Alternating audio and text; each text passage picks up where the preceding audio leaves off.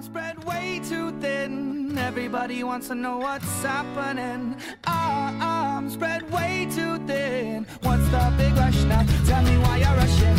Arms spread way too thin. Everybody wants to know what's happening.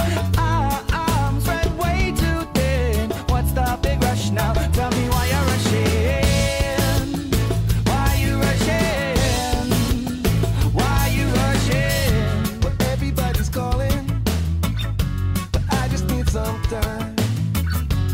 I just need some room to breathe again. Better clear my mind. You don't need to be here, all up in my face. We need to find the right solution, put you in your place. I said, hey, I got a lot of say. Welcome to Talking Giants, presented by SeatGeek. I'm your host, Bobby Skinner, here with my co-host, Justin Pennick. And we got like a goodie bag of stuff we got to get to. And I got to turn my phone off, Do Not Disturb, or on Do Not Disturb, but we'll have to keep it open for the Patreon message. We're back in our respectful offices and homes after the Senior Bowl week, so it's kind of like that post. It's a little bit of a lull, I'll be honest, like clocking in for work this morning, but I did get a bunch of good work done. Justin, we got to talk about Patrick Graham not staying, which means we need a new DC. We got to talk about our new assistant GM, Brandon Brown. We got a tight end coach, and hell, even Davis Webb is back. And we have an interview with Anthony of Cover One, who covers the Bills, and who's been helping us a lot actually through this process at the end. Justin, how are you feeling? Bobby Skinner, hello. I'm glad to be home. I'm glad to be sitting home talking about some New York Giants football. I'm feeling good about New York Giants football right now, and we got a lot to get to. So I want to keep it right there. How are you? Like I said, I'm good. It's good to get back, and now it's good to get a pace of like, all right, let's get some draft stuff done. Yeah. Got the Daniel Falele breakdown done today, Evan Neal on Thursday. Woo! Just getting stuff done, really grinding towards the draft and the Giants filling out their coaching staff, which we got a lot to talk about, Justin. But before we get into it, this episode was brought to you by some special people. Who are these special sons of guns? We got Vinny Desare, Vinny. He's him and Josh Frankel. He's got a bum ankle, a part of the World Beater tier. And so you know who else is? Chris Peace. You know, his last name is Peace. The guy's actually a pretty mean guy. He's not very peaceful at all. False. And then we got Travis Lindsay and Brian's camp, who has his own camp. And then Travis Lindsay is related to Lindsay Adler. Don't wear shorts. Justin, who are these people? Patreon.com/Talking Giants. These people, including Chris Peace, who, shout out to Chris, he showed up at the Candlewick Diner after the Week 18 game against Washington, and we had a great time to celebrate the end of the Giants season and a really good Talking Giants season. Patreon.com/Talking Giants if you want to sponsor a show, plus get some other perks like 2 times a month we do monthly shirt raffles. Get to watch the show live. Bobby will send you some stickers and magnets. You can do that. Patreon.com/Talking Giants. Thanks to our patrons. All right, Justin, Friday, me, you, and Grump are sitting in the airport, and we get the news that Patrick Graham's going to interview for the Raiders. We're like, this is something, but none of us bring up, do you think he actually leaves? No. Well, we both get back to our home, me in Florida, me in New Jersey. I'm sitting around a fire in 80-degree weather. And Justin, I don't know what you were doing. We get the news that Patrick Graham is joining the Las Vegas Raiders as their defensive coordinator, which is weird because we'll talk about him as a loss, and then what we do at DC. We're not going to give you a full defensive coordinator breakdown. Although I do think we both landed on Wink Martindale of the candidates. Vic Fangio is just not coming. I think he's taking a year off unless he's getting a head coaching gig. Because Josh McDaniels got the Raiders job on Sunday, right? So you think right away it's okay, let me start getting ready, at least making calls on my staff. The Brian Dable opening press conference is on Monday, and he said that unless Patrick Graham's got a head coaching gig, Patrick Graham was going to be back. Brian Dable said that. And that was reported by news, and then obviously, Dable confirmed it. The Brian Flores stuff happens on Tuesday. I don't know how much that involves, but I will say it's sad to see Patrick Graham go. It really, I love Patrick Graham. I think he's really smart. I think he's up and coming. There's things that he did wrong that need to get better. But he also didn't have a pass rush. I just think he's a really smart defensive coordinator who has a really bright future in this NFL. And seeing him walk out the door saddens me. Now the Giants can replace him, and they can replace him well. Also, I think it helps with the rebuilding idea, where it's It's not like having a head coach and GM off cycle. But you know what? Patrick Graham's got a lot different view of how this team should work probably than Joe Shane and Brian Dable do. Where but at the same time, Patrick Graham doesn't have insight. But at the end of the day, he probably got more money and he got to go work with a better friend and someone he's closer with than Josh McDaniels. Yeah, from a football standpoint, you said it best. There's replacements for Patrick Graham, which that's something that I got a lot in some replies when, like the night that he left. Oh, I'm not really going to be fretting this. That may be true, but also let's not act like 2020 and 2021 like we didn't legitimately love Patrick Graham. Not perfect. It was not perfect at all. The final 2 minutes of the half this year was really, really frustrating. The bend but don't break style wasn't perfect, didn't always work, but this guy was able to adjust. He was a guy that we liked, and he was a bright spot of this Giants team and this Giants coaching staff when the coaching staff as a whole did not have a lot of bright spots. That even includes the head coach that we had in 2020 and 2021. So I'm going to miss Patrick Graham. Just from a fan standpoint, I liked the way that he acted. I liked the way that he talked. I liked rooting for him. I enjoyed rooting for him, and it seemed like the players enjoyed playing for him too. And he is going to get a head coaching job someday. And this is what Grump was saying while we were in Alabama. He was thinking to himself, yeah, we want Graham back, but how long is Graham even going to be here? So this may be, looking back on it, hindsight, we may look back at the end of this year. If Wink Martindale does come around for a defense coordinator job with the Giants, he's another guy that maybe could get head coaching interviews, but I do think Patrick Graham is going to be a head coach before Wink Martindale or insert any other defensive coordinator that the Giants could be looking at. Tom Rock made a good point. He's like, hey, when they fired Joe Judge, me and you were both like, there's just no way they bring back Graham, right? Like, and but at the same time, Patrick Graham knows, like, hey, defensive coordinator jobs don't grow on trees. And he probably didn't want to go back to being a linebacker or a defensive line coach. So, he interviewed for the Steelers DC job, didn't get it. Interviewed for the Vikings head coach, didn't get it. And probably figured, like, hey, I'm not going to get another job at this stature. I will stay here. I love these players. And then when Josh McDaniels to the Raiders happened, which I hate to see him paired with someone I dislike as much as Josh McDaniels. Is there a quick talking football note? Has there ever been a hire, I guess besides Lovie Smith to the Texans, has there ever been a hire these last couple years where it's just adamantly and people say, yeah, that's not going to work? A lot of people like Josh McDaniels, though, which I'm not the biggest fans of what he does offensively. Not to say it's bad, like he did a good job with Mac Jones. And it's some similar stuff to what Brian Dable does. And Denver, okay, you screwed up, you didn't know how to handle a team, but then the Colts thing just shows, like, I don't know if you're ready, I don't think you're ever going to be a good head coach. But regardless, Patrick Graham is gone. I'm going to be rooting for him. I'm excited to see how the Raiders defense performs with him. Yeah, hope he gets a head coaching job. Yeah. So excited to see what happens with Patrick Graham. Now, the guys that have been interviewed for the DC job, Vic Fangio's not happening. I mean, I'm guessing, but he only interviewed for the Jags head coach. He hasn't interviewed for any DC spots. I'm assuming that he's taking the year off unless he gets a head coaching gig to get a head coaching gig next year, which taking a year off does a lot for a guy's image. Yeah, does a lot for his image. So right now it seems Wink Martindale and Steve Wilkes are the guys that have been brought back for second interviews. Sean Desai was interviewed. Jim Schwartz was interviewed.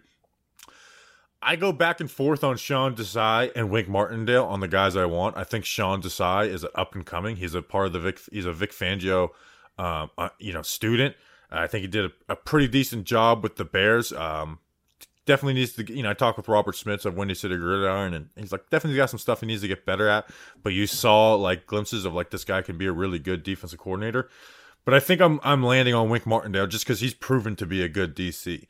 And we're gonna have an interview if we do get him, and I'm fascinated on what went wrong in Baltimore. Yeah. Because they've been a really good defense, and then this past year they were bad. But it's like there's a very clear reason why they were bad. I want to know what happened between him and Harbaugh for him not to be brought back after this past season. Yeah, I have some theories on the stats about kind of like what went wrong and how does it relate to injuries, because they really were decimated this year with injuries. But Wink Martindale, how do you adjust? So I do think that he is going to eventually be the guy. I do think so. We're going to save those conversations. I got a tip, and it was really, really good. So we learned that Friday night that Patrick Graham wasn't coming back. I got a message Friday night at 10:20 p.m.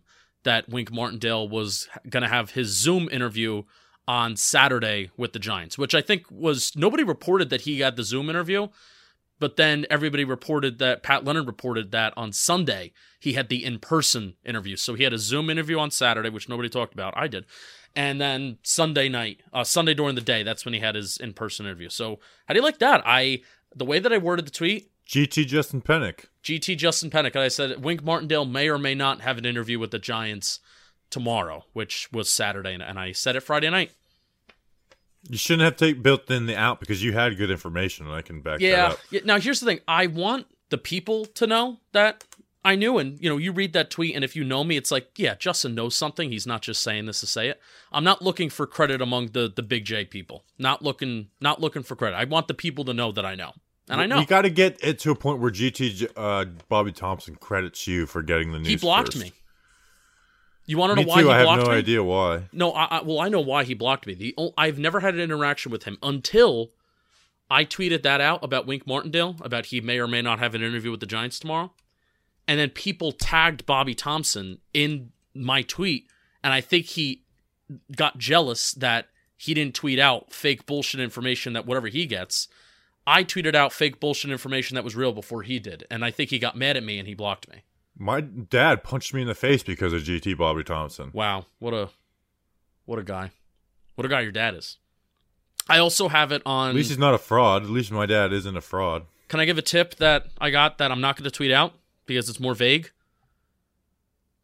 Heard that Wink Martindale was pleased with how the interview went, and he thinks that he's going to get the job. Bam! How about that? So get ready for Wink Martin. I'm prepping for Wink Martin to be able to be the DC. Me as well. Although I feel like the bigger swing would be Sean Desai. Like I think Sean Desai would get me more excited because I think he's an up and coming DC in the NFL. I don't think, at least not yet. As of what is this, Monday night? He didn't have an in-person interview. It's been Wilkes. So that's why It's been Wilkes and Martindale that I've had the in-person interviews. Wilkes, I wouldn't like. Jim Schwartz, I'd be okay with, but I'm not. Jim Schwartz he's been around. He runs cover 3, cover 1 a lot. Yeah. We get it. I think it's going to be Wink. I mean, you saw how the Giants have operated. He's most qualified. Joe Shane. I mean, how rare is it for somebody who's had top 5 defenses outside of 2021? Like literally every year, 2018, 2019, 2020, he's had top 5 defenses in some rankings in some regards. It depends how, if you're looking at points, yards, explosive plays, DVOA, etc. Guys like this don't become available. So that's number one. And then also, he's like the first guy that they've talked to and that they reached out to. And Joe Shane, he was the first guy that the Giants reached out to. He got the job. Brian Dable was the first guy to interview for the Giants head coaching job. He got the job, and you're seeing the trend. So, well, I mean, think about this. We got the Bills offensive coordinator, head coach. We got the Chiefs offensive coordinator, and then the Ravens guy as a defensive coordinator. It's like all the organizations we wanted to pluck from, we have in the 3 most important spots on the coaching staff. And did a similar thing with a smart organization in some ways, smart organization in the Philadelphia Eagles. We grabbed somebody at the front office. There you go. Good transition. Once the DC's hired, we'll dive into that deeper for you guys. But the Giants hired. Can you read an ad first for me? I was going to read the ad after this. Ads are going to be tight. Just do it now. We're going to talk about Brandon Brown next, please. No, Justin, for producers. because I've been waiting for this moment. All right. And I've been waiting for it since September. It's finally here. In honor of the big game, DraftKings Sportsbook, an official sports betting partner of Super Bowl 56, is giving new customers 56-1 odds on either team. Bet just $5 and get $280 in free bets if your team wins. DraftKings Sportsbook is now live in New York, meaning you can bet from almost a third of the country.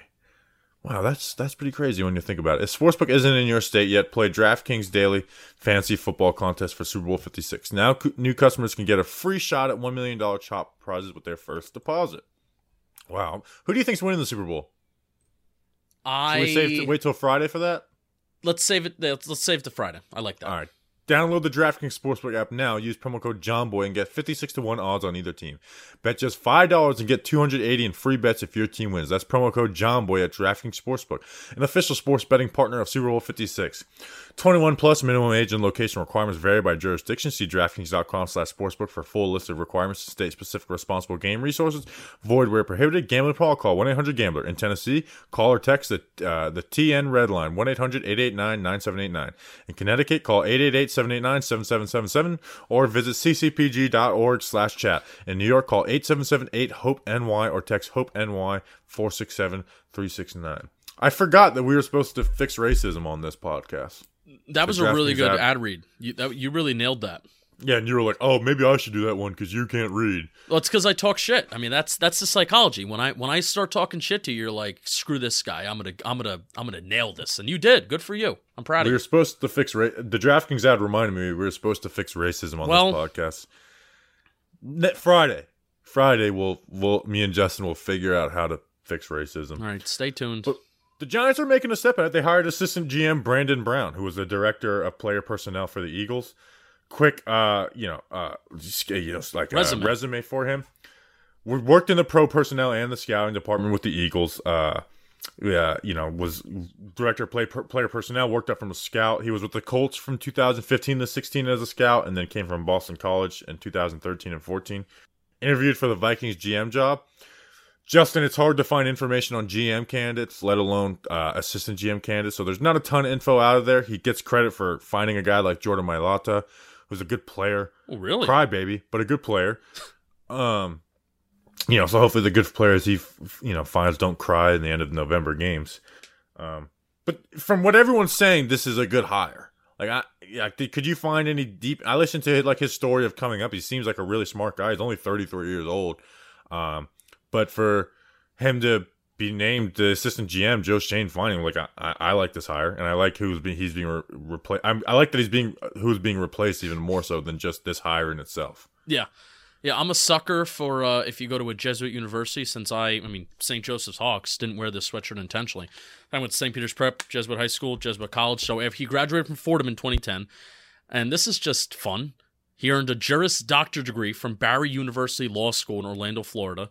And then while pursuing his law degree, which law school isn't stressful enough, he worked as an athletic compliance graduate and assistant football support at the University of Central Florida. So, if you go to law school, there's a reason why Bart Oates has my heart. He's a lawyer. So if you go to law school and you work in football, you basically have my heart. Bobby.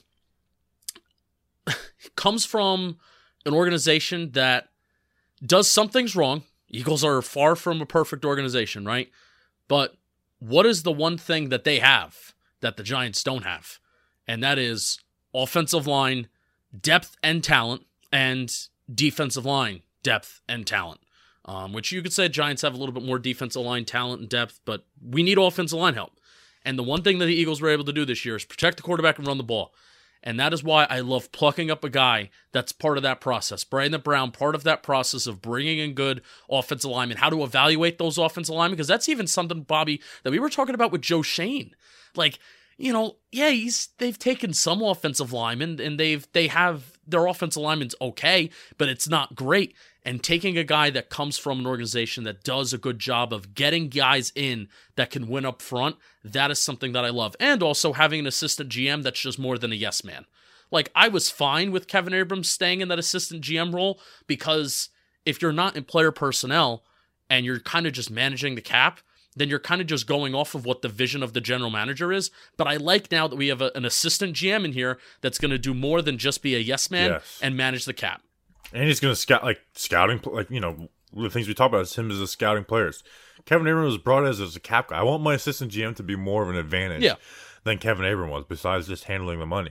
Which, by the way, Kevin Abrams can still do, because he took a demotion. Kevin Abrams took a demotion to Senior VP of Football Ops and Strategy. And if that doesn't, I think he can do money, handle cap stuff, right? Yeah. I think we both think Kevin Abrams is capable of that. I don't think he was ever going to tell Dave Gettleman, no, we're not signing this guy because it can't work. I think he was just like, hey, I can make it work type guy. But But I don't know if this speaks to Kevin Abrams not being qualified to be the assistant GM or the GM, which is being groomed to be, than him willingly taking a demotion. Like, why can't he bet on himself to go? Why not go work for the Falcons or be like, hey, no, I trust that I can go get a job and it's grow. The same thing with Chris Mara. I feel like all these guys are all talk, and the organization, John Mara, whoever hypes him up, or even the mouthpieces for the Giant organization won't name names in the media. But all these guys are all talk about, I can do this. Look at what we've done in the past. And it's funny, we had a very well respected. We had a Bleeding Blue episode on just how much the 2011 Super Bowl and Super Bowl 46, 10 years later, I would never trade that Super Bowl for the world. But seeing how bad, that was a bad football team, Bobby, but it gave a lot of people in the building confidence about how they can build a football roster. And really, when it was Eli Manning's arm. And it took the organization 10 years to really let that sink in their heads that, you know what, maybe they're not that great talent evaluators without Ernie Accorsi.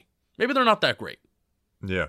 But at the end of the day, I like the Brandon Brown hire. He's got a history of finding talent. And like you said, mostly on the offensive and defensive line. Like the Eagles O-line and D-line not only has been good, but they've consistently been able to replace players on that. Yes. At that spot, on those positions. They let Jason Peters walk, who's one of the best left tackles in the National Football League, is older, but kind of just replaces him, and left tackle isn't really a problem for them like it's been a problem for us before Andrew Thomas. And listen, they have taken it seriously. It's not that they just hit on every pick. They've taken it seriously at every level. There's guys they've drafted and haven't hit. There's the guys that they have, and now they have the guys that haven't hit are depth. So something that Joe Shane said about Brandon Brown. Brandon has a strong reputation around the league as a leader, evaluator, and consensus builder. He is a tireless worker who has experience in pro personnel and college scouting. He has a progressive approach to the evaluation process. Brandon will help lead the player personnel department as well as assist across the entire football operation. 33 years old, too. He's super young. Super young. I also have a quote about what Kevin Abrams is going to be doing, apparently. So again, what's his formal title now? PF Football Operations and Strategy. Sure. Kevin has been and will continue to be an invaluable resource for me and our staff, Joe Shane said. In his new role, Kevin will be assisting with the day-to-day football operation, administration, and strategy of the organization moving forward. Don't know what that means, but sure. I think he's just still going to run the cap. Sure. Which that shouldn't be the assistant GM's job should be more than handling cap. Like the main job of it should be evaluating players and doing what Joe Shane did and handling doing what Joe Shane did for Brandon Beane. So now you have the football operations hierarchy and then the player personnel hierarchy. So here's football operations. Joe Shane's the GM. Brandon Brown is the assistant GM. This is all via Giants.com. Kevin Abrams, Senior Vice President of Football Operations and Strategy. Jesse Armstead, Special Assistant to the General Manager. And then you have, data innovation, data analyst people. Player personnel, Chris Maris is Senior Vice President and Player Personnel. Tim McDonald is now the Director of Player Personnel for the Giants. The sole Director of Player Personnel. Correct. Because Mark Kahns has been fired / not retained. And again, do we know what he's responsible for or not? But I'm very happy that guys are being fired. I want Chris Pettit next, but I'm happy that guys are being fired and earlier in the process. Again, They can't do it all overnight. This is something that does take time. But I'm glad they found someone who they felt they need to be replaced and did it now instead of waiting till after the draft. Yeah. Do you think Chris Pettit is going to he's going to make it past the draft this year, right? I don't think he's going anywhere until after the draft. If he's here next week, I would say yes. Yeah, I would think that would be after the draft, like June, July. All right, it's over. Let's get you out. So then the new guy can kind of come in here and start the draft process for 2023. I think it's too late to get rid of him. That's usually how it goes. Yeah, that's what I'm feeling. I'm hoping that is going to happen. Chris Pettit was with Joe Shane and Tim McDonald. At least I think it was Tim McDonald. Patty. That's who he's buddied up to is Tim McDonald, who's not going anywhere. People always all tell us good things of Tim McDonald. I don't really care because he's still got the stink of being a mayor. We got the rumor that It was Tim. Tim was one of the ones that was giving John Merrill these good GM candidates, and if Tim's one of the guys that helped bring Joe Schoen in, is he a little hesitant to give him the boot? I don't know. It's an interesting dynamic where you can, like you just said, like people speak well of Tim McDonald. You know, like even when like I've said some things and a lot of people like, Tim McDonald's actually, he's not bad. Now at the same, but it's just like you said, he is related to the family. Yeah, he's family. Yeah, he's Patricia family. Trania was the one that confirmed for me. I was talking with her one of the nights that we were in the Senior Bowl. She said, yeah, he was down there. So my initial like, is that Tim? Yes, it was Tim. So it was Chris Pettit, Tim McDonald, and Joe Schoen were all on the field together, and they were chatting it up, watching some guys at the Senior Bowl. Giants hired a tight end coach, Andy Biscoff. Was the Texans tight end coach last year, 2021. He had followed David Culley because before that he was with the Ravens as the assistant tight end coach from 2018 to 20, and then was a Ravens offensive assistant and quality control coach from 2015 to 17, after being the Bears coach from 2013 to 14. So he actually followed. You remember Mark Trestman, the guy from the CFL who was the Bears head coach? Sure. So he followed him from the CFL to the Bears, and then when Mark Trestman got the job as the OC with the Ravens, Mark Trestman got him hired with the Ravens, so he's been working with them. Overall, it's hard to judge a tight end coach. Might be the position that's the hardest to judge as far as a position coach. I listened to some quotes on him. He talked about the importance of blocking and not being just a one trick pony at tight end. And when I shared that clip, it's like a lot of Evan Ingram, you're out of here. Who's probably out of here, anyways. But go look at what he did with the Texans. Jordan Akins was there, starting tight end. He's not the greatest blocker in the world. Brevin Jordan, who was a guy we liked in the draft, but the issue was he doesn't block. He played 50% of the snaps, the last down the stretch for the Texans. Now that being said, he was the assistant tight end coach for the Ravens from 2018 to 20, which was the peak of Ravens tight end room is 3-4 deep, and they use all Mark of them, Andrews, and they work really well. Now I don't want to give him the credit for those tight ends playing well; they're good tight ends. But Mark Andrews wasn't a first round pick tight end, so there was some developing there, and they do use them in the run game. So hey, I don't know what to tell you about this guy, but there's no red flags on him. I'll say that. Yeah. Cool. Do you think David Culley could maybe come over as the wide receiver coach? I actually don't think that's crazy. Tell me why you don't think it's crazy. Well, he's got connections with Andy Biscoff. He's looking for a job. They just fired him for no reason for the Texans to promote Lovie Smith, which is funny. The Texans are now the new team in the league, Justin, where it's at least we're not the Texans. Giants and Jets fans should look and laugh at the Texans. When are people going to stop hiring Belichick tree people? You talking about Lovie? No, I'm talking about with the GM, Cesario. Oh, yeah. Because, they've made certain Josh moves McCown has never coached at any level, and they were trying to make him the head coach of an NFL team. Yeah. Wouldn't Brian Flores just make the most sense for them?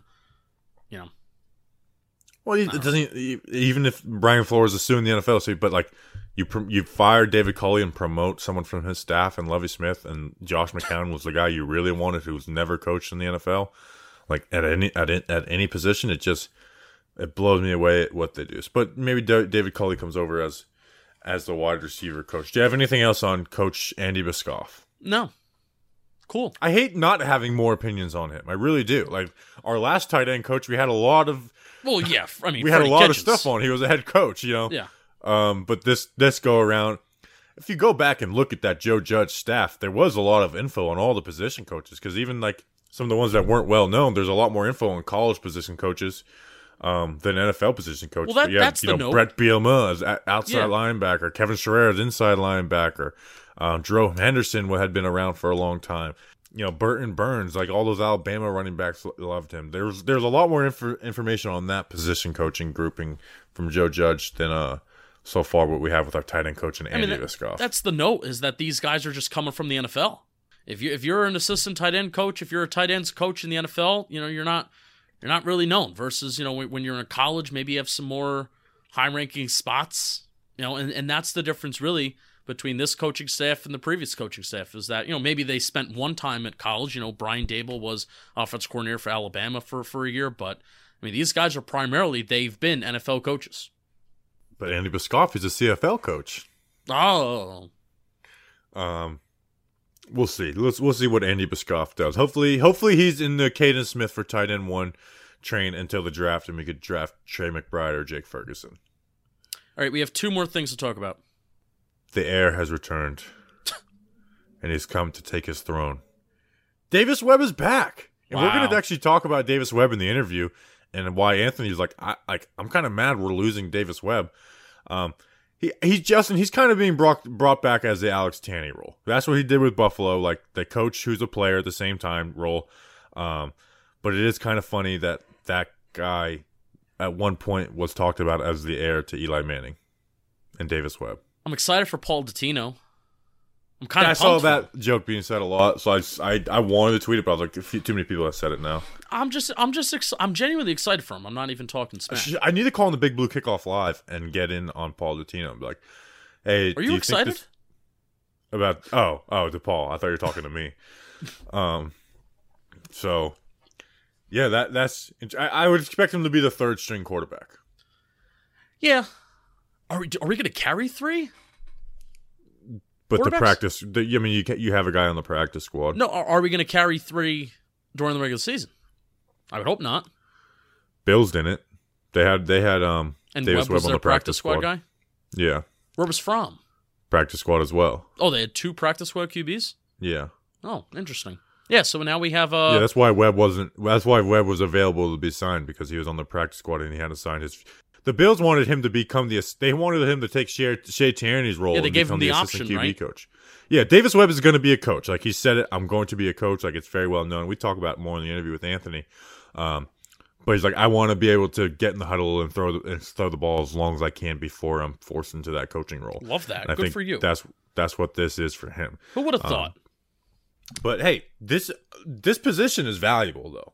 Like still being a player, but also being a coach. Like I know we joke about those Alex Tanney types, and I know there was criticism of like, hey, if he's a coach, just let him be a coach type thing. Where I do agree, I'd rather carry 2 QBs on the active roster. But if he's on the practice squad, and with the new practice squad rules where you can have vets on there, like this is an important role, like breaking down film and bringing tendencies to the other team. Like it's important, and that's why when we talk with Anthony, he's like, we're gonna miss this guy in Buffalo. Yeah, speaking a similar language. So now, do we go after and help DJ learn the offense? Do we go after Mitchell Trubisky and just have quarterbacks 2, 3, and 4 on the Giants roster of the Bills in 2021? I don't know how much they're going to go after Mitch. I think Mitch would be a good backup QB option, depending on price tag. I don't want to go crazy, no more than like $3 million a year. But yeah, I actually think that's. But at the same time, the Bills might want to keep Mitch Trubisky. Yeah. Hey, get into a bidding war. Joe Shea and Brandon Beane, they fight. We will deal with Mitch Trubisky is better than Daniel Jones takes from the day we sign him. Oh, I may have to log off, smoke an extra cigar. It doesn't matter. It's up to Daniel Jones to play well or not. He's not going to be the starter. But if Daniel Jones struggles week 1, which I guess is kind of deserved, it's going to be put Mitchell Trubisky in, talk, and then Mitchell Trubisky will come in and then suck, and then we'll be like, we need to go back to DJ. At least he didn't do that. You know how it goes. Daniel Jones play well, or your job, or you're not going to be the quarterback of the Giants, or maybe they'll draft someone. So we talked about Davis Webb in the interview, and then they signed Jamie Gillen as a punter. I don't think he's in here to take Riley Dixon's job. I think they just want an extra leg on the team. He's been around with the Browns for the last few years. He's been a pretty bad punter, I guess. But Riley Dixon either needs to take a pay cut or they need to bring someone else in. But I don't think they're going to cut Riley Dixon before free agency and then we're rolling with Jamie Gillen. No, and Riley Dixon is one of those guys where it doesn't matter if you cut him post June 1st or pre June 1st, you save the same amount of cap space.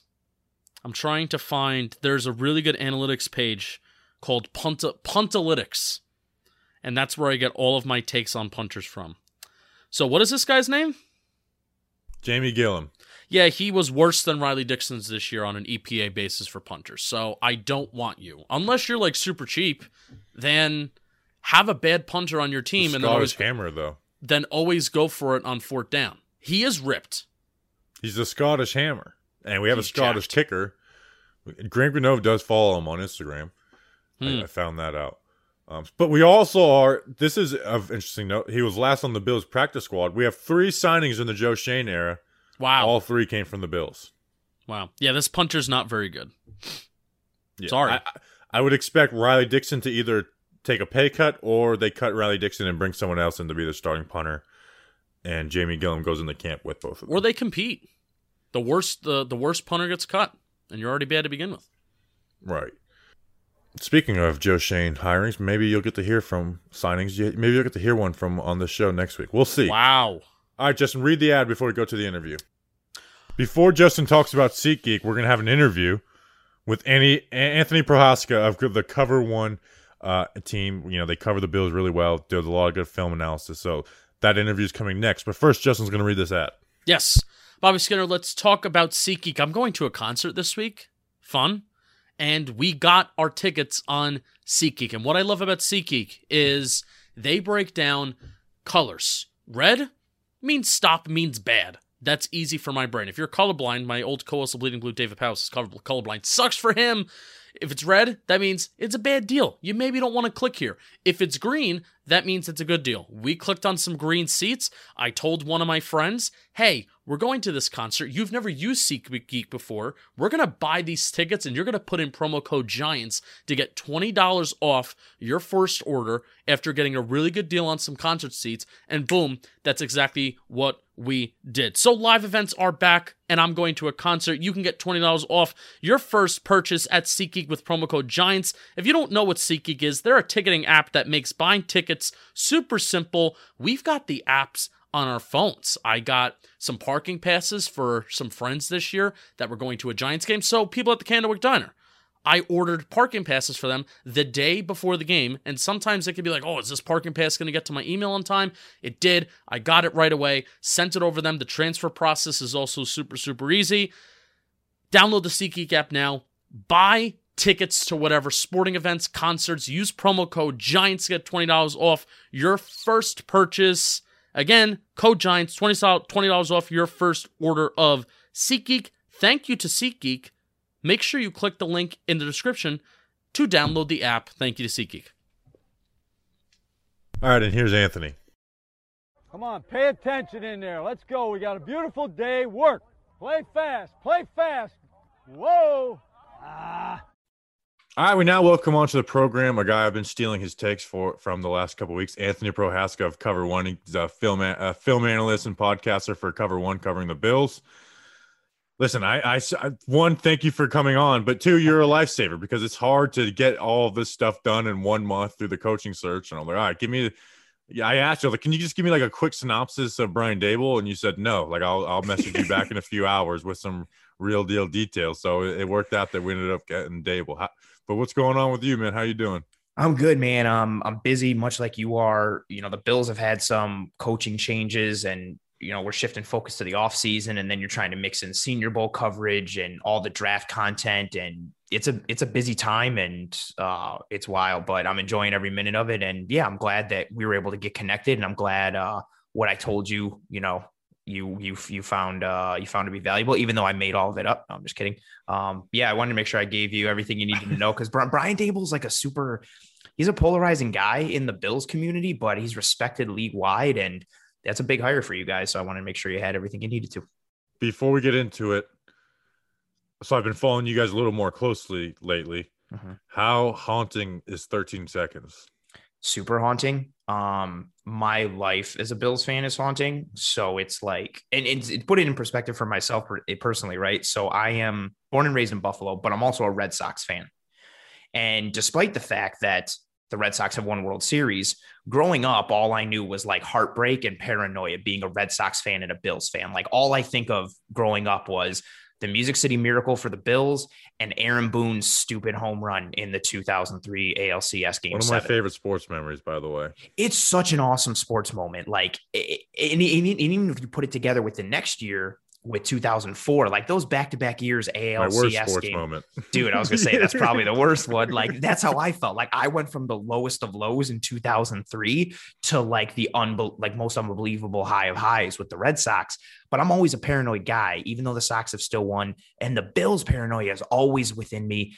The 13 seconds, man, was so killer. Like you just when the Bills went up 29-26, I knew Kansas City would score. I didn't know if it would be a field goal or a touchdown. And then Hill scores fast. And I'm thinking like, that's fine. There's a minute 2 left. We got timeouts. Let's score. Give them no time. We basically do that. And like, even though you're in the back of your mind knowing like I told my wife, I was like, no, the Chiefs have timeouts. They have a really good kicker. They have 13 seconds. They can get it to maybe like midfield. And the Bills just overcoached and messed up big time and gave the Chiefs everything they needed to. And this is a heartbreaker. You know, I wasn't really conscious for the 4 straight Super Bowl losses. So the biggest heartbreak for me in Bills history was the Music City Miracle. This might be above that, just because I'm older and I know what's going on now. It's gut wrenching for myself and for Bills Mafia. Like if you ever want to just make someone upset who's a Bills fan, just be like, 13 seconds, and they'll get upset right away. They'll either hit you or they'll cry. Like it's terrible. Yeah, I bet you Leslie Frazier, I actually liked him as a candidate more than most people did. Like I love his philosophy. It fits a lot of stuff like Patrick Graham did with the Giants. Okay. Like I just liked him, and I put out the case for Leslie Frazier, and my replies just turned into 13 seconds though. So I'm sure he's feeling that. But we didn't get Leslie Frazier. We got Brian Dable. And we've talked about the passing game with Josh Allen, but something that I think that, needs to be talked about more is the run game with Dable. And you talked about how he mixes a zone, has a mix of zone and gap scheme and increased the gap as the season went along. But how does he treat the run game? Because you see the Bills ranked near the top, but also Josh Allen accounting for a third of that. Daniel Jones is a good runner, but he doesn't run the way Josh Allen does, and he has durability issues. Like, how has Dable treated the run game after the Josh Allen effect on it? So that's an awesome point for you to bring up the Josh Allen piece, because I think that gets lost in things like people will see the Bills raw stats and see that they're towards the top of the league in rushing yards per game, but Josh Allen design runs and Josh Allen scrambles account for a large part of that. I think what's been frustrating with Dable, even when the Bills were able to find success with that gap scheme in the back half of 2021 and towards the final quarter of the year, it would still come and go in spurts. There would be times where you would think okay, let's maybe work in the run. Let's mix in the run a little bit, and it would just go away. So it is a bit stop start when it comes to the run game. It feels like it'll disappear for a quarter or an entire half, or sometimes it'll feel like just a whole game. Like maybe they ran it a couple times, but didn't really work it in. The Bills also, we have to take into account too, the Bills offensive line wasn't solid the last couple of years, and they had instability just from an execution standpoint and from an injury standpoint. But he is a guy who favors the pass more, and he will get into a rhythm and just kind of stay into it, even though it might look like, okay, let's pivot to something else, and he'll stick with it. Despite the fact that, you might be sitting there yelling at your screen, run the ball. But yeah, he'll ghost on it every once in a while. Yeah, I was listening to. I actually wanted to see how he reacted after that Jags game. So I watched that press, and he mentioned we were in a lot of second and long. So I think it's kind of one. Is he more? Is he almost too forward thinking with the run game at times, or is it just kind of his philosophy? I think that Jags game is a good reference point too. I think at times he would almost try to go with a tendency breaker for the sake of a tendency breaker. So you get into a second and long, and he'd run the ball and it wouldn't work out whatsoever, because he was just well, they're expecting us to pass here, so let's break tendency and let's go with the run. And then it wouldn't work. And then it would be evidence of okay, let's just shy away from the run completely. So he will tendency break from time to time, but in large in part, he'll design your game plan around what the weaknesses of the opponent are and then how to attack. And then once the game starts, he's really good at adjust, despite the fact that we had several games this year where he did not adjust. Large part, he is good at adjusting, whether drive to drive, quarter for quarter, figuring out, how to tweak things and really start to attack defenses. So with the passing game, obviously the air hurt Perkins, but everything is so blended together nowadays. And they even, they brought in Mike Kafka, who, comes from their West Coast roots, and Andy Reid. What are the things that Dable went to early with Allen? And then what did it develop into like these last 2 years where Allen's totally took like what are like the schemes and concepts that Dable is the most comfortable with? Like that's his bread and butter he likes to go to. So the Bills offense with Allen has changed literally year to year from his rookie year up until this past year through 2021. And it makes sense given how he's progressed in his mechanics and his technical ability and how he understands and sees the game. So it started out with actually like more like running based and play action under center kind of offense. And as things have evolved, you've seen more of a spread passing attack. They really leaned into it in 2021. Just the idea of like, okay, we've got weapons on the outside. We've got Josh Allen. Let's throw the ball all over the yard and run Josh Allen when we have to. When they ran into some conflict there, you saw teams doing to Buffalo what they did to Kansas City, which was play 2 high coverages, play them in zone, and it kind of gummed up the works for the Bills. But what you've seen the last couple of years, vertical attack, pushing the ball downfield. And when teams have tried to put a cap on that, you've seen a lot of surgical components to the Bills offense working that short and intermediate area. Now, what's hurt the Bills in those areas, whether it's the receivers the Bills have, or depends on, what school of thought you're here, whether it's the receivers the Bills have had or Josh Allen himself and ball placement, Bills haven't had a ton of yards after catch on those underneath routes. So you get a lot of like 7-yard hook, completion, tackle, done. You don't get a lot of explosive plays built into yards after the catch. Josh Allen is doing a lot with his arm, getting a lot through air yards. RPOs are going to be a big part of the Brian Dable offense. And it's interesting with having someone like Daniel Jones, who, I know you said he can't run like Josh Allen, but he does have good mobility, unless he's like wide open in the open field on like a 70-yard touchdown run in trips at like the 20, which is still wild. I had him on my fantasy team. I was so bad. I was yelling at the TV. But Daniel Jones has some components to his game that I think fits what Dable's trying to do with his arm strength, with his mobility. I think you're going to see RPO. That's something that really the last couple of years, once Josh started to evolve, you saw more RPO worked into this offense, both as a whole, especially in the red zone.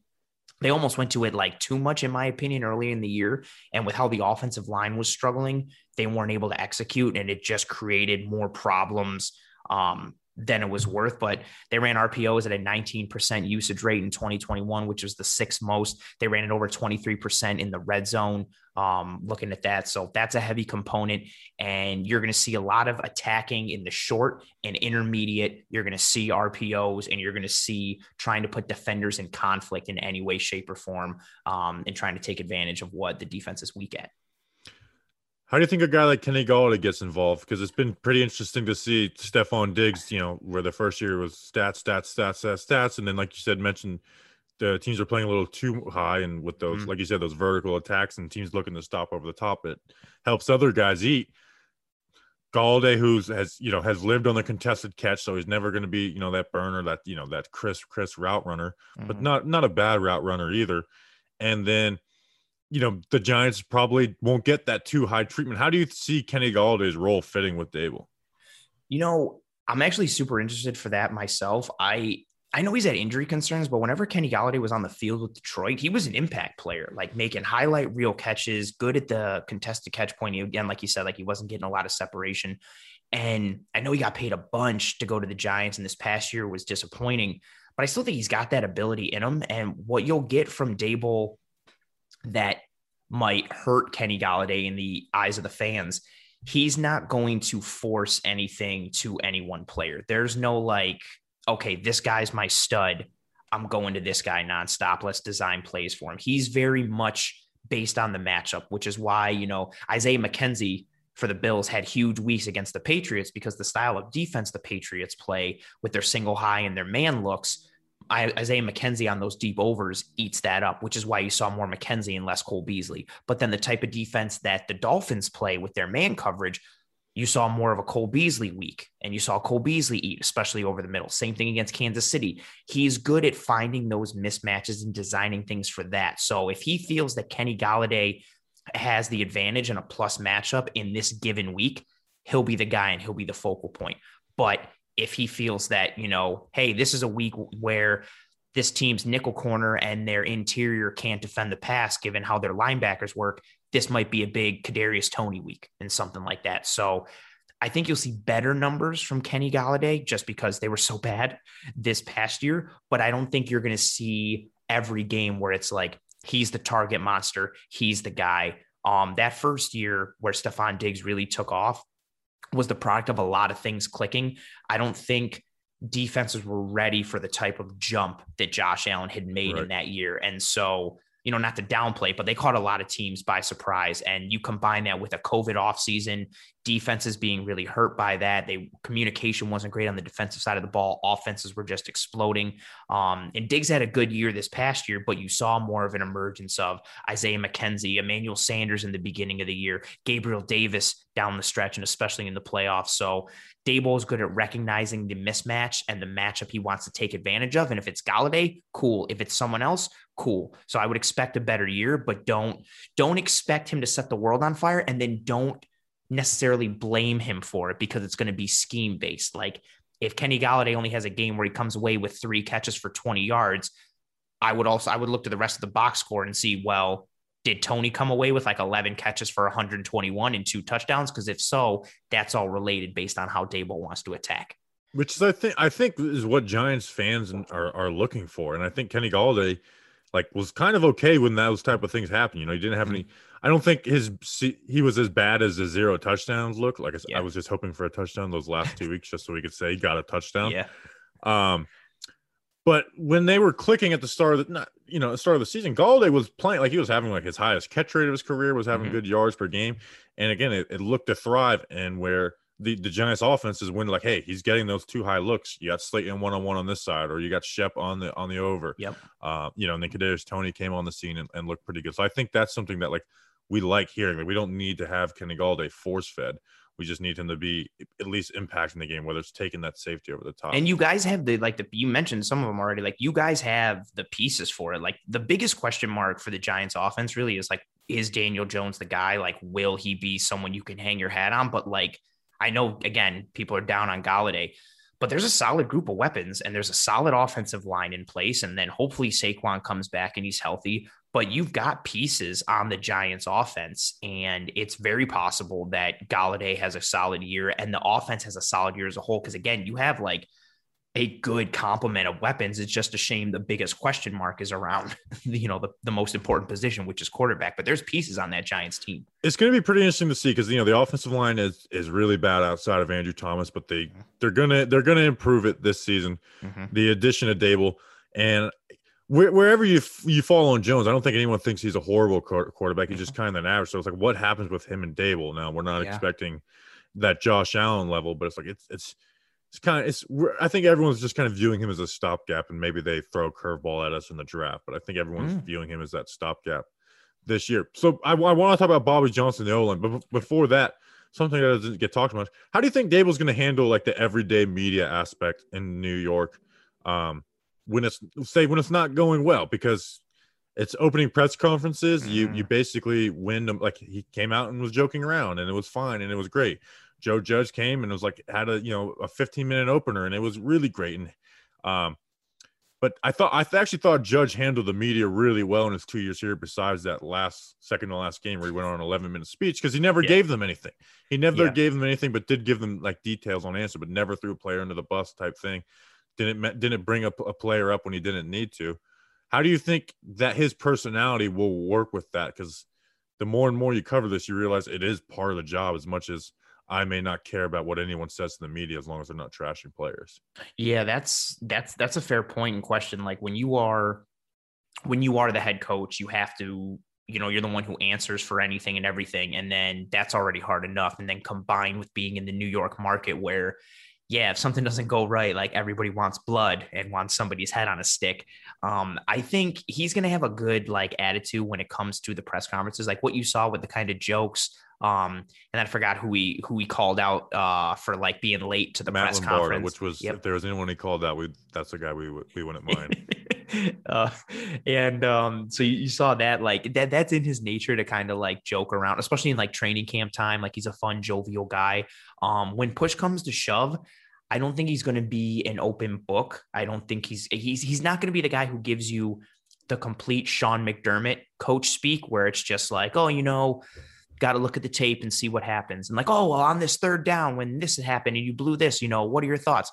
Well, we got to look at the tape and we'll circle back and see what happens. I think you'll get a little more. It's not exactly like squeezing blood from a stone like it is with Sean McDermott, but he's still going to keep things close to the vest to a degree. This is a guy who, really cut his teeth under Bill Belichick and then Nick Saban at Alabama. And both of those guys are known for being just dry, not really giving you too much, giving you just enough to go away and leave them alone. But I mean, Belichick is even more to that extreme of just giving you absolutely nothing and being straightforward and blunt and not caring what the media thinks at all. So I expect Dable to be a little more open than his predecessors, but I wouldn't expect to really ever get too much from behind the curtain when it comes to him.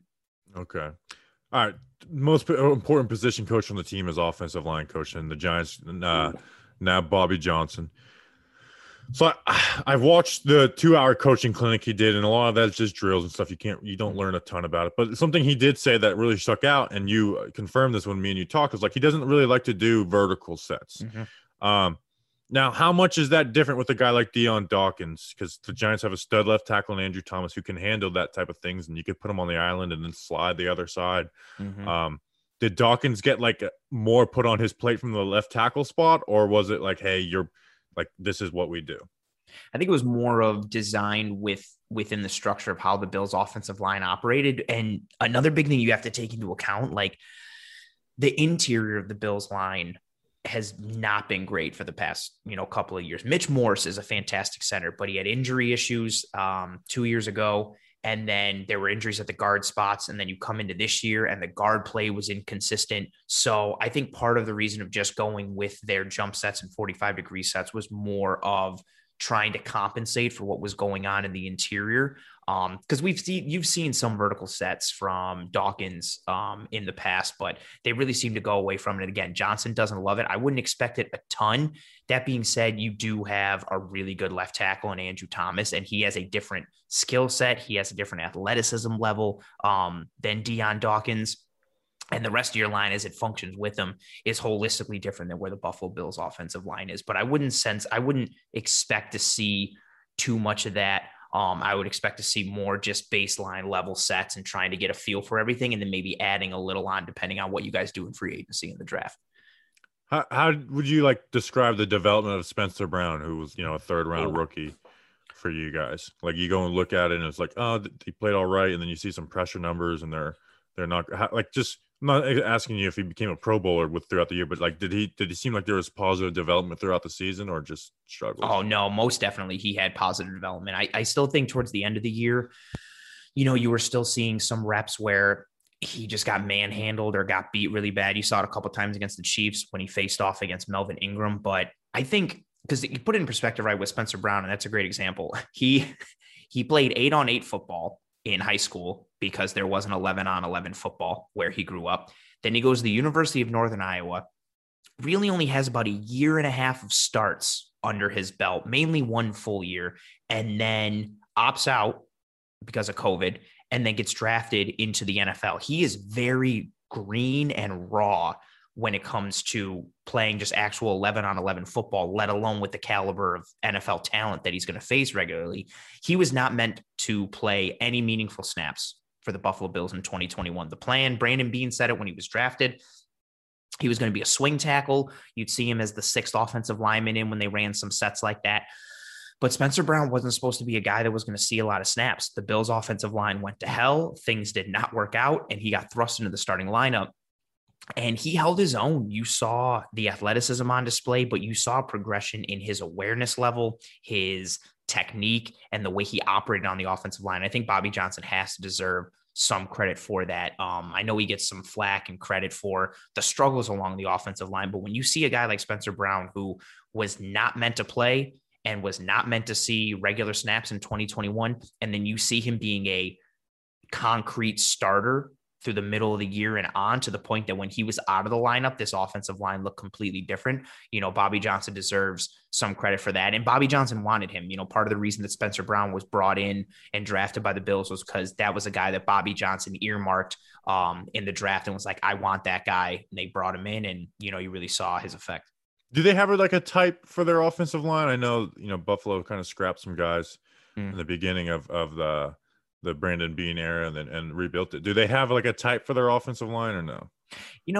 It's been hit, not, I don't want to say hit or miss, but it's been back and forth. They like we were talking about, they in 2021, the offensive line switched to this kind of gap scheme run and ran the fifth most gap in the league from weeks 14 through 18. The previous year, they had been more of a zone offense that they switched on like a quarter of the way in. The previous year, they were balanced.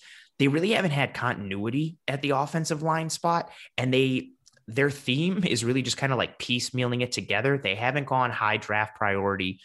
They haven't gone crazy high signings. I know they re-signed Darrell Williams last year. But the identity, and that's been the biggest thing that's hurt this Bills offensive line. They never really had an overall identity. They were never, okay, they're a physical offensive line, or okay, they're an athletic offensive line. They've just kind of had a bunch of tweeners that are, above average at this and maybe above average at this, but they've never been holistically one thing. And I think that's been part of the reason why they've struggled over the last several years, because they've just been kind of middling in their skill sets. And when you're middling in your skill sets, you don't have anything that you can hang your hat on as a group. And that's part of the reason they've struggled the last several years. I want to close it out with this, because the Giants signed Davis Webb today. And as a Giants fan, we get to relive all the, hey, this guy forced Baker Mayfield to transfer, and the only reason he lost his starting job was because Patrick Mahomes showed up, going to be the heir to Eli. So we got to rehash all those jokes with Davis Webb. And then you're saying, hey, I'm actually going to miss this guy. That's my question for you. Why are you going to miss a guy like Davis Webb? So, Brian Daboll said it in his presser. He talked about how, in regards to Josh Allen, he said like it took a village. And there's been a lot of people that have had hands on the development of Josh Allen. Brian Daboll, Ken Dorsey, who is now the Bills offensive coordinator, Jordan Palmer, who works with Josh Allen in the offseason and really helped refine his technique. And then the backup QBs the Bills have had, Matt Barkley was really helpful for Josh Allen.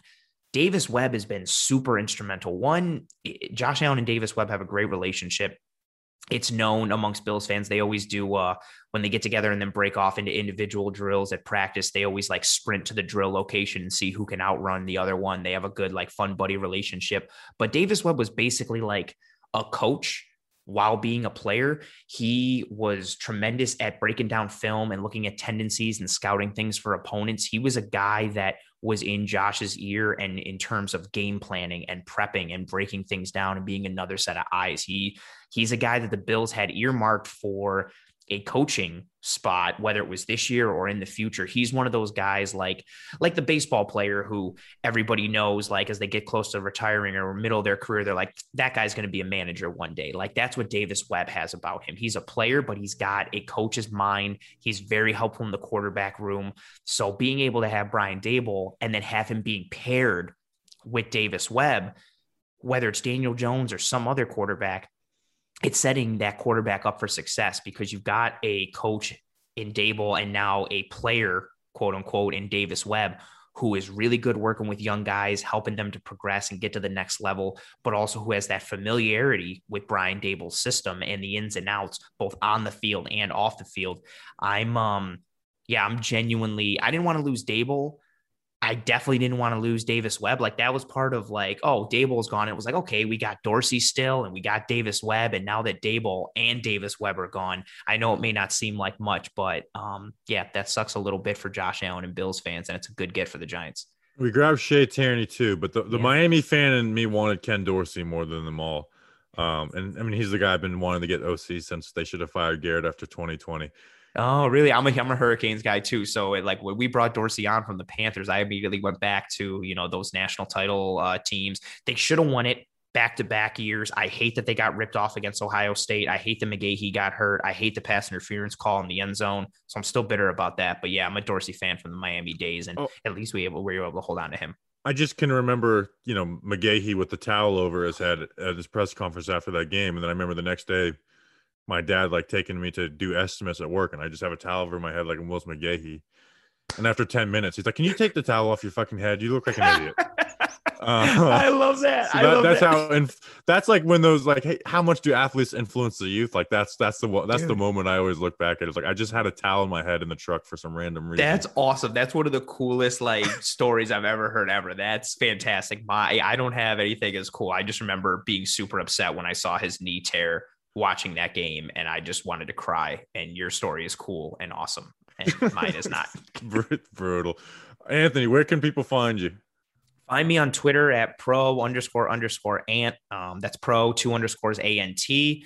I work for the Cover One Network, covering the Buffalo Bills, and honestly, just anything and everything football. We're branching out and doing a lot more, especially when it comes to the draft. I host a show live every Wednesday at 7 p.m. on YouTube called Disguise Coverage. You can find it on any podcasting apps, platforms, any stuff like that. I'm also one of the co-hosts of the Cover One Film Room, breaking down a whole bunch of film and all 22 stuff every single week live on Tuesdays at 7 p.m. And yeah, that's me.